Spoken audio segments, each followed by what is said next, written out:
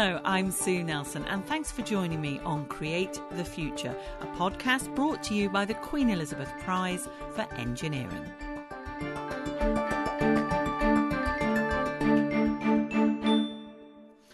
It all began in 2013 when the first prize was awarded to the pioneers of the internet. 2 years later, the prize went to those involved in controlled drug delivery. Then in 2017, it was for digital imaging sensors, and in 2019 for the creators of GPS. And the fifth ever prize has just been announced for the development of LEDs, with 5 engineers from Japan and the United States sharing the 2021 award. A few years ago when the prize started, I have thought, boy, that is a wonderful thing that is done to have a prestigious international prize like that for engineering, and to actually win it is the best career reward I could have.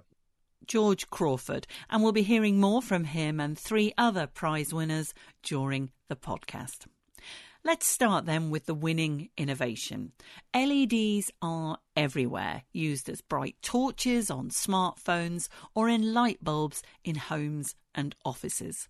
Invented almost 50 years ago, the first LEDs were low illumination, expensive, and only came in one colour, red.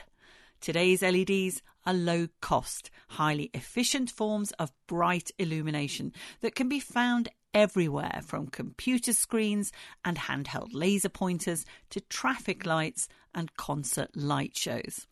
And how apt that LEDs have even illuminated Buckingham Palace. LED stands for light emitting diode, and it's a device in the form of a semiconductor, like aluminium gallium arsenide, for example, that emits visible light when an electric current flows through it. This device often has impurities added in a process called doping to make it more conductive, and the materials produce particles of light or photons with specific frequencies, and this determines the colour. The first LEDs used gallium arsenide phosphide, for instance, and this is why the light was red. It took decades of innovation before white LEDs could be produced.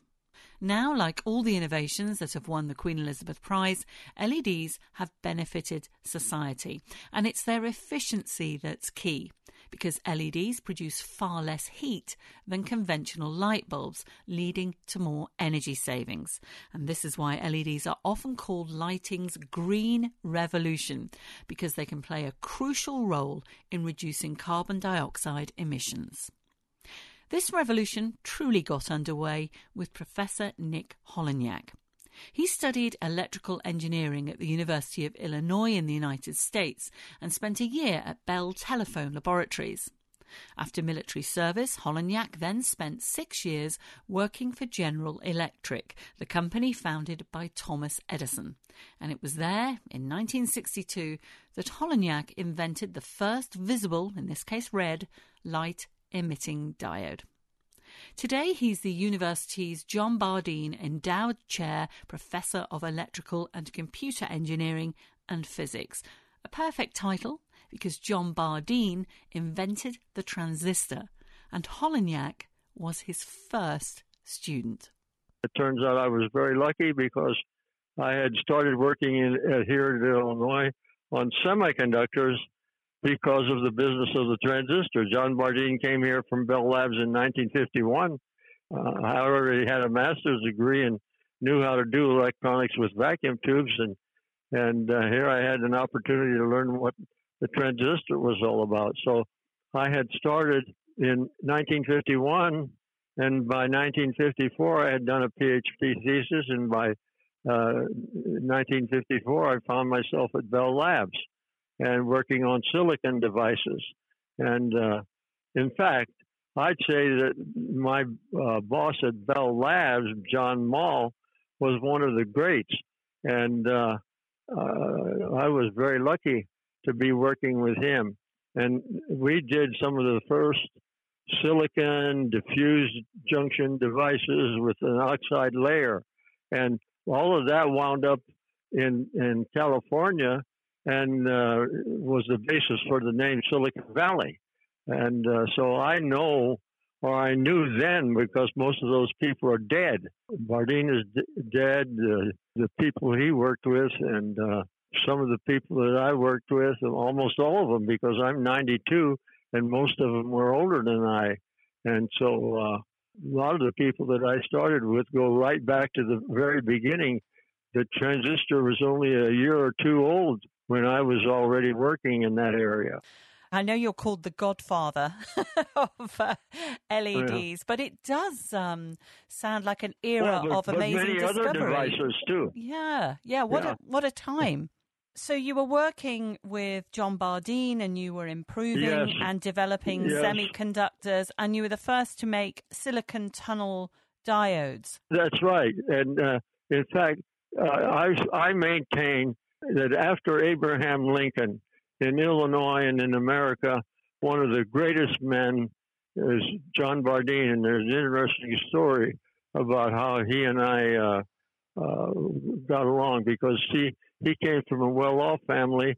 I came from a very poor family, but somehow or another, I was like a younger brother to him. And he tracked me for about 9 years when I was out in the world in industry, and asked me to come back to the university and bring 3.5 semiconductor work back to Illinois. And that's what I was working on, was light emitters, lasers, and so forth. And so the only laser that existed that you could see at the time I returned to the University of Illinois was the Ruby laser that Ted Damon made. And he won up Bell Labs because Bell Labs had written off the Ruby laser. And I wanted to make a laser that was driven not by a big, intense photographic lamp, but was driven by current directly. And I thought a semiconductor would do it, and it did. I made my own crystal in gallium arsenide phosphide and made the first red visible spectrum alloy laser, and that got for me and my wife a trip to Japan in 1995 to get the QEPrize. This work that you did, it's just changed the world we live in. Do you ever reflect on that? Well, you think of it, you're in science news reporting, and see, when you think back, photographer was always carrying a big load of equipment and all that. Now, that's all replaced with integrated circuitry, semiconductor materials, and now the lamps, the flash lamps, and everything else. And I was able to work out a simple proof that maybe someone will think of a different way to generate light. So how do you feel about being awarded the Queen Elizabeth Prize for Engineering? Well, I think it's a great thing. I want to thank all of you, because this is a great honor, and I really appreciate that. I'm just sorry that some of the old-timers are not alive, because they would appreciate this too. The rather wonderful Nick Holonyak. What a career he's had, starting out as a student under the inventor of the transistor. Now, for 10 years, LEDs could only be produced in just that one colour, red, until our next winner managed to produce a brighter red LED and the first yellow LED. And it was by one of Nick Holonyak's former graduate students. Until he retired, Professor George Crawford was the Chief Technology Officer of Lumiled's lighting, which made the LEDs that lit up Buckingham Palace in 2006. Crawford studied physics at the University of Illinois before joining the Monsanto Chemical Company to lead its LED technology group. After inventing the yellow LED there in 1972, he joined Hewlett-Packard in 1979, where his team pioneered aluminium gallium phosphide LEDs using a process called MOCVD, metal, organic, chemical, vapor deposition. The color of an LED is determined by the semiconductor material that you use for it. And Nick was the one who pioneered using semiconductor alloys. His alloy was between gallium arsenide and gallium phosphide to make gallium arsenide phosphide. And what we did at Monsanto was add nitrogen doping, which is an impurity that we put in the semiconductor to make it, in the case of these materials, it makes it more efficient at shorter wavelengths. Instead of being limited to red, and if you try and make the red go to yellow by just adding more phosphorus to it, the efficiency drops rapidly because of adding this isoelectronic impurity, which had been recently predicted theoretically, enabled us to go to higher percentages of phosphorus and maintain high efficiency. And so we were able to go to yellow. The color is determined by the energy gap of the semiconductor. And by adding more phosphorus, the energy gap increases, but the efficiency without the nitrogen would decrease sharply and not allow light emission of any significance in the yellow. But by adding the nitrogen doping, we were able to achieve high performance yellow as well as red and red orange and other colors. And this was the first time you got this very high brightness as well of light, this yellow and the amber. Yes, it improved the brightness quite a bit. And we over time and over just a few years, we were able to improve the performance of LEDs by about 10 times. And part of the success as well was you and your team pioneering the LEDs that were using this MOCVD, this metal organic chemical vapor deposition, because it allowed you to commercially develop it.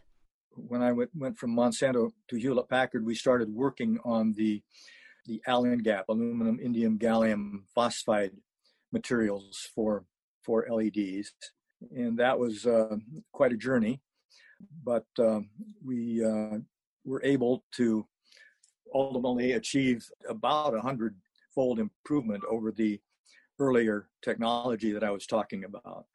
And so this got us into the very high brightness red, orange, and yellow region. And to do that technology development just takes, there's a lot of steps that you go through trying to figure out.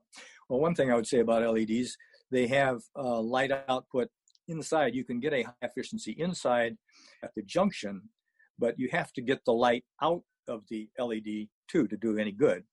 If you just have a cube of semiconductor material with light generated at the junction between the P and N type regions, it tends to rattle around inside this chip. We sometimes say it's like a graveyard for photons in there, a little tombstone, because the photons that you have generated, many of them get absorbed in the chip. And so part of it is to develop ways to extract the light from the chip.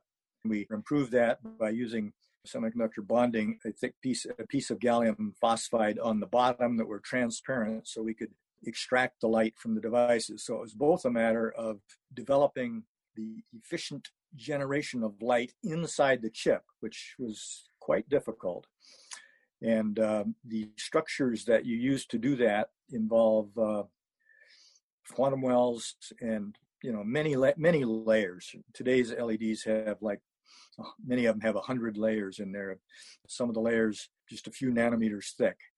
And so these are complicated structures, and there's unlimited number of combinations you can do to generate the light inside the chip.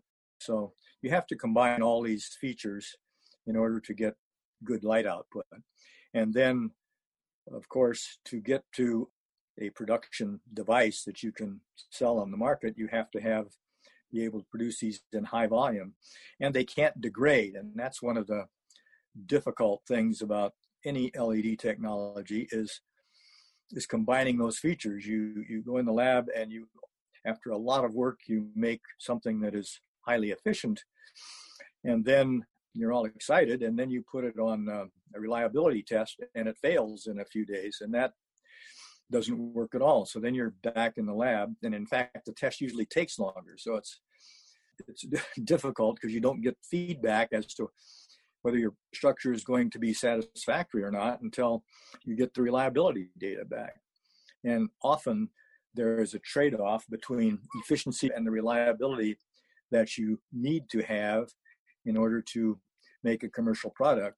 And then that still doesn't count for the issue of uniformity and yield, which in industry, of course, is an important thing.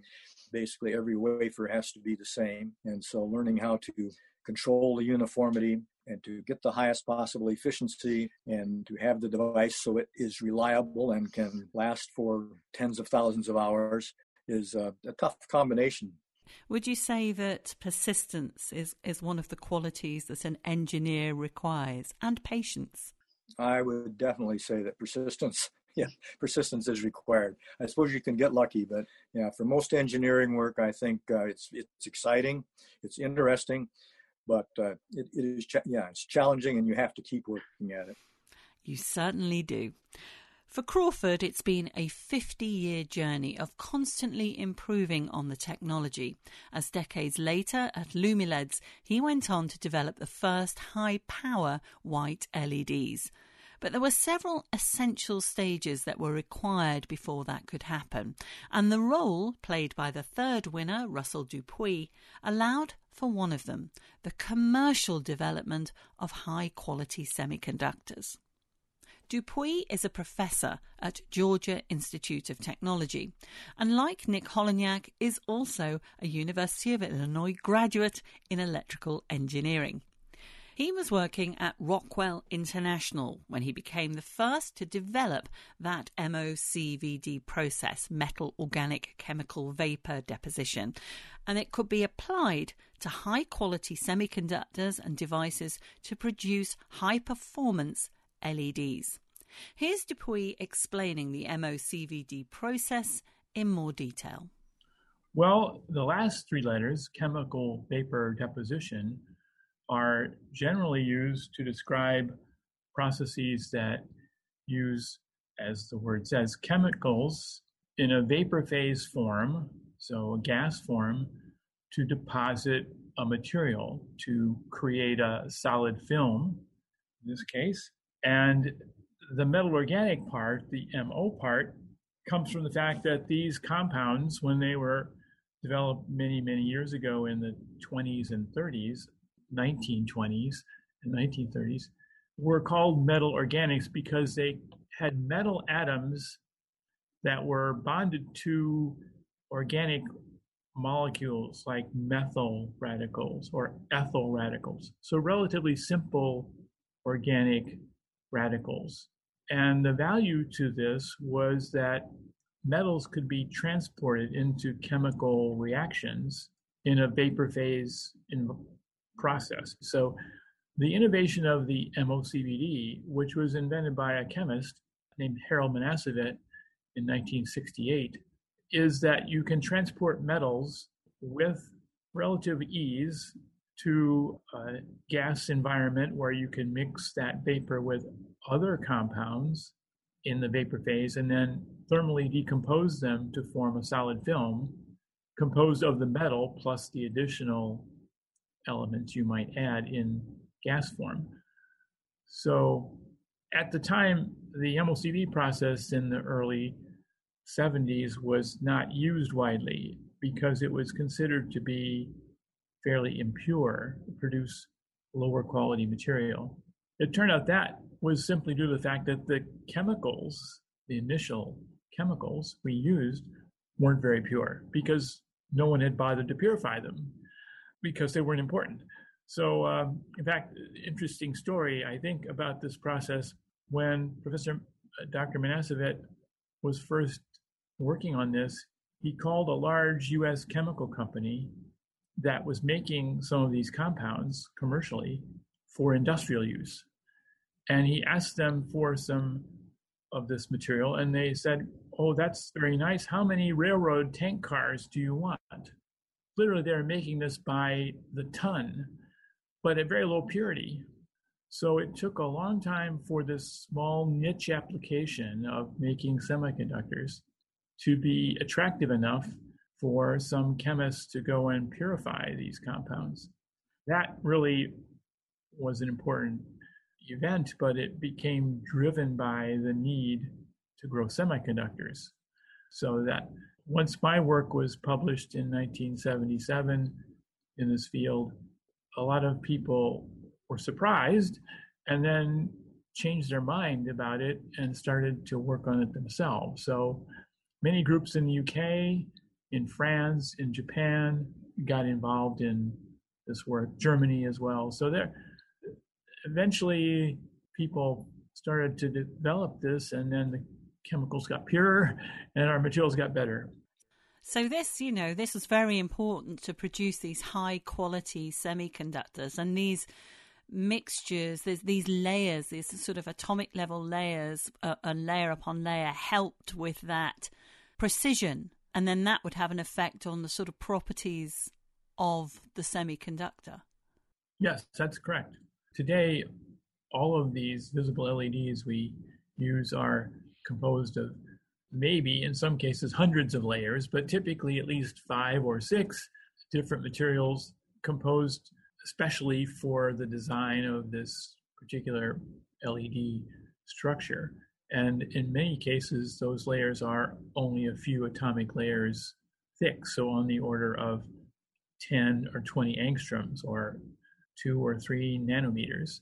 So precision is important, and of course uniformity is important at that scale. So being able to make large area, highly uniform, thin films on the order of a single atomic layer efficiently with low cost and high yield is a critical factor in the cost that's dramatically changed in how expensive an LED is. Blue laser pointers used to be, $100, and now they're sort of almost throwaway items again. They're so ubiquitous and relatively cheap. And this is a key thing here, as you say, is that it could be scaled up. I mean, when you're describing it in terms of size and then having that precision on such a large scale, which you need to make everything commercial, it's even now, I mean, considering that was over 40 years ago, I mean, that's incredible that it could be done. And of course, it allowed such enormous change. You must be so proud in terms of what's happened as a result of this and your role in the LED innovation. I'm obviously very proud of that, and I have a lot of people to thank. One of the most important in my life, technically, of course, was my PhD advisor, Professor Nick Holniak, who, as you know, is... Yes, the godfather of LEDs, yes. And literally, I think people have misinterpreted the value of his work over the course of many years, because while Nobel Prizes have been given for the heterostructure, for example, semiconductor heterostructure, and more recently for the blue LED development, none of that would happen without Professor Holniak's work on alloy semiconductors, on compiling 3 elements to make a semiconductor or 4 elements to make a semiconductor in a controlled way to control the electronic properties of the material. And that so-called ternary, quaternary innovation was entirely his. And without that set of innovations, none of these devices would be here today. So his fundamental work actually in the 1960s and early 70s were the critical ones in getting us where we are today. I must admit, I did enjoy talking to him, and he just casually mentioned that he was 92, and it's astonishing because he's, I hope I'm as mentally competent as I am at 92 as when I'm 70, let alone 92. Was he fun to work with? Oh, yes. Nick was very personable, he was one of us, or we were one of his children almost. He was the kind of hands-on professor. Well, he actually would eat his lunch in the laboratory. So occasionally he would actually, get involved in an experiment and physically roll up his sleeves and get some chemicals ready and etch some crystals and then cleave them, and then the students would take over. He would come in every morning at 7 a.m. and wouldn't leave until 4:30 to go home and read the New York Times, read some more journals, start writing papers. Come in the next morning and the paper was written. He was 100% involved, both as a director of what's going on and as a participant. And I think from my personal experience, most of his students became so enamored with him as a person that we think of him as our godfathers, and technical godfather for sure. It sounds like working with Holonyak was one of your many probably career highlights. But what would you say? What is it about engineering that, still gives you a thrill? Engineering, as you know, is very much applied fundamental knowledge, both from the physics community and the chemistry community, even mechanical environments that Archimedes and others worked on. But the unique feature, I think, is is fundamental knowledge applied to practical problems. So engineering advances humanity when it's done properly. When you think about moving from the Stone Age to the Bronze Age to the Steam Age and beyond, a lot of those advances are based on understanding Mother Nature and applying that understanding to a practical problem. And that's what engineers do, whether we're talking about biomedical engineering or chemical engineering or material science or electrical engineering. These are disciplines that are seeking to improve the human condition in most cases. I think there's only, in my view, besides medicine, engineering is the primary field for advancing the human condition. I think for young people, if they have an interest in math and physics and applying those things to those technologies and ideas to better humanity, it's one of the best careers you can use to contribute to humanity. Russell Dupuy. So far, all three winners I've spoken to have been Americans, and all three graduated from the University of Illinois. The other two winners, however, are from Japan, and both shared the Nobel Prize for Physics in 2014 for, and I quote, the invention of efficient blue light-emitting diodes, which has enabled bright and energy-saving white light sources. Electrical engineer Professor Isamu Akasaki, an academic who later founded the Akasaki Institute in 2006, upgraded the MOCVD technology further. And from this innovation, Shuji Nakamura of the Nichia Corporation made the first blue LED in 1979. This is more than 100 times brighter than the Professor Akasaki's developed LEDs. And then in 93, my whole company started the commercialization of high brightness blue LEDs in 93. Also, we developed the first high brightness green LEDs in 95. Also, same time, company started the commercialization. And the important bit here is because we now had blue light LEDs, you could actually make white LEDs, which I don't think most people would think, oh, how did that happen? But this is because the human eye can see a combination of blue and yellow light, which you use the phosphor, and blue and the yellow light made the white light. Yes, in 95, we could, our former companies started selling the white LEDs. Because initially, we started selling blue LEDs since 93, and all of our cell phone company contacted our company to make white LED for the backlight of the cell phone LCD display.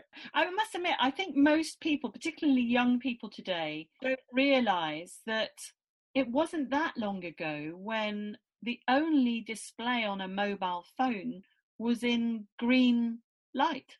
That is the same as the fluorescent lamp, just a cold cathode luminescence, we said. Yeah, it's so terrible, no? It is, you're right. It's hard to imagine that we take all these white LEDs for granted so much. Yeah, so our company also making a phosphor.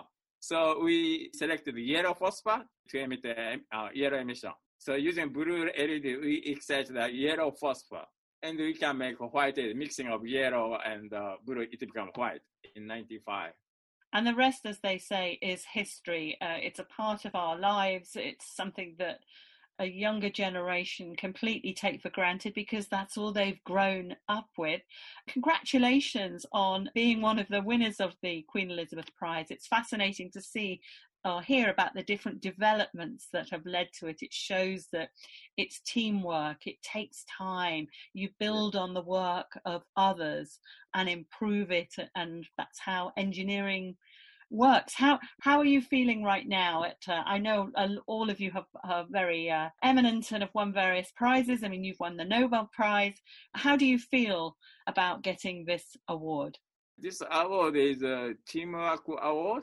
So I'm very happy of the other colleagues because Nick Horoniak, developed the first visible LEDs. Also, Russell Jeffers developed the MOCVD because MOCVD is most important to grow epitaxial wafers. We have to use MOCVDs. Also, George Crawford, developed the high efficient red and yellow LEDs. When I started the Blue LED research in 1989, my dream was to overcome the Hewlett-Packard, George Crawford group. That's the reason I always thinking about how to make white LEDs, not Blue LED. So also, my colleague also Professor Akasaki. So basically, all of the teamwork. So all of the people contributed this, to make a certificate writing. So I'm very happy together with other colleagues.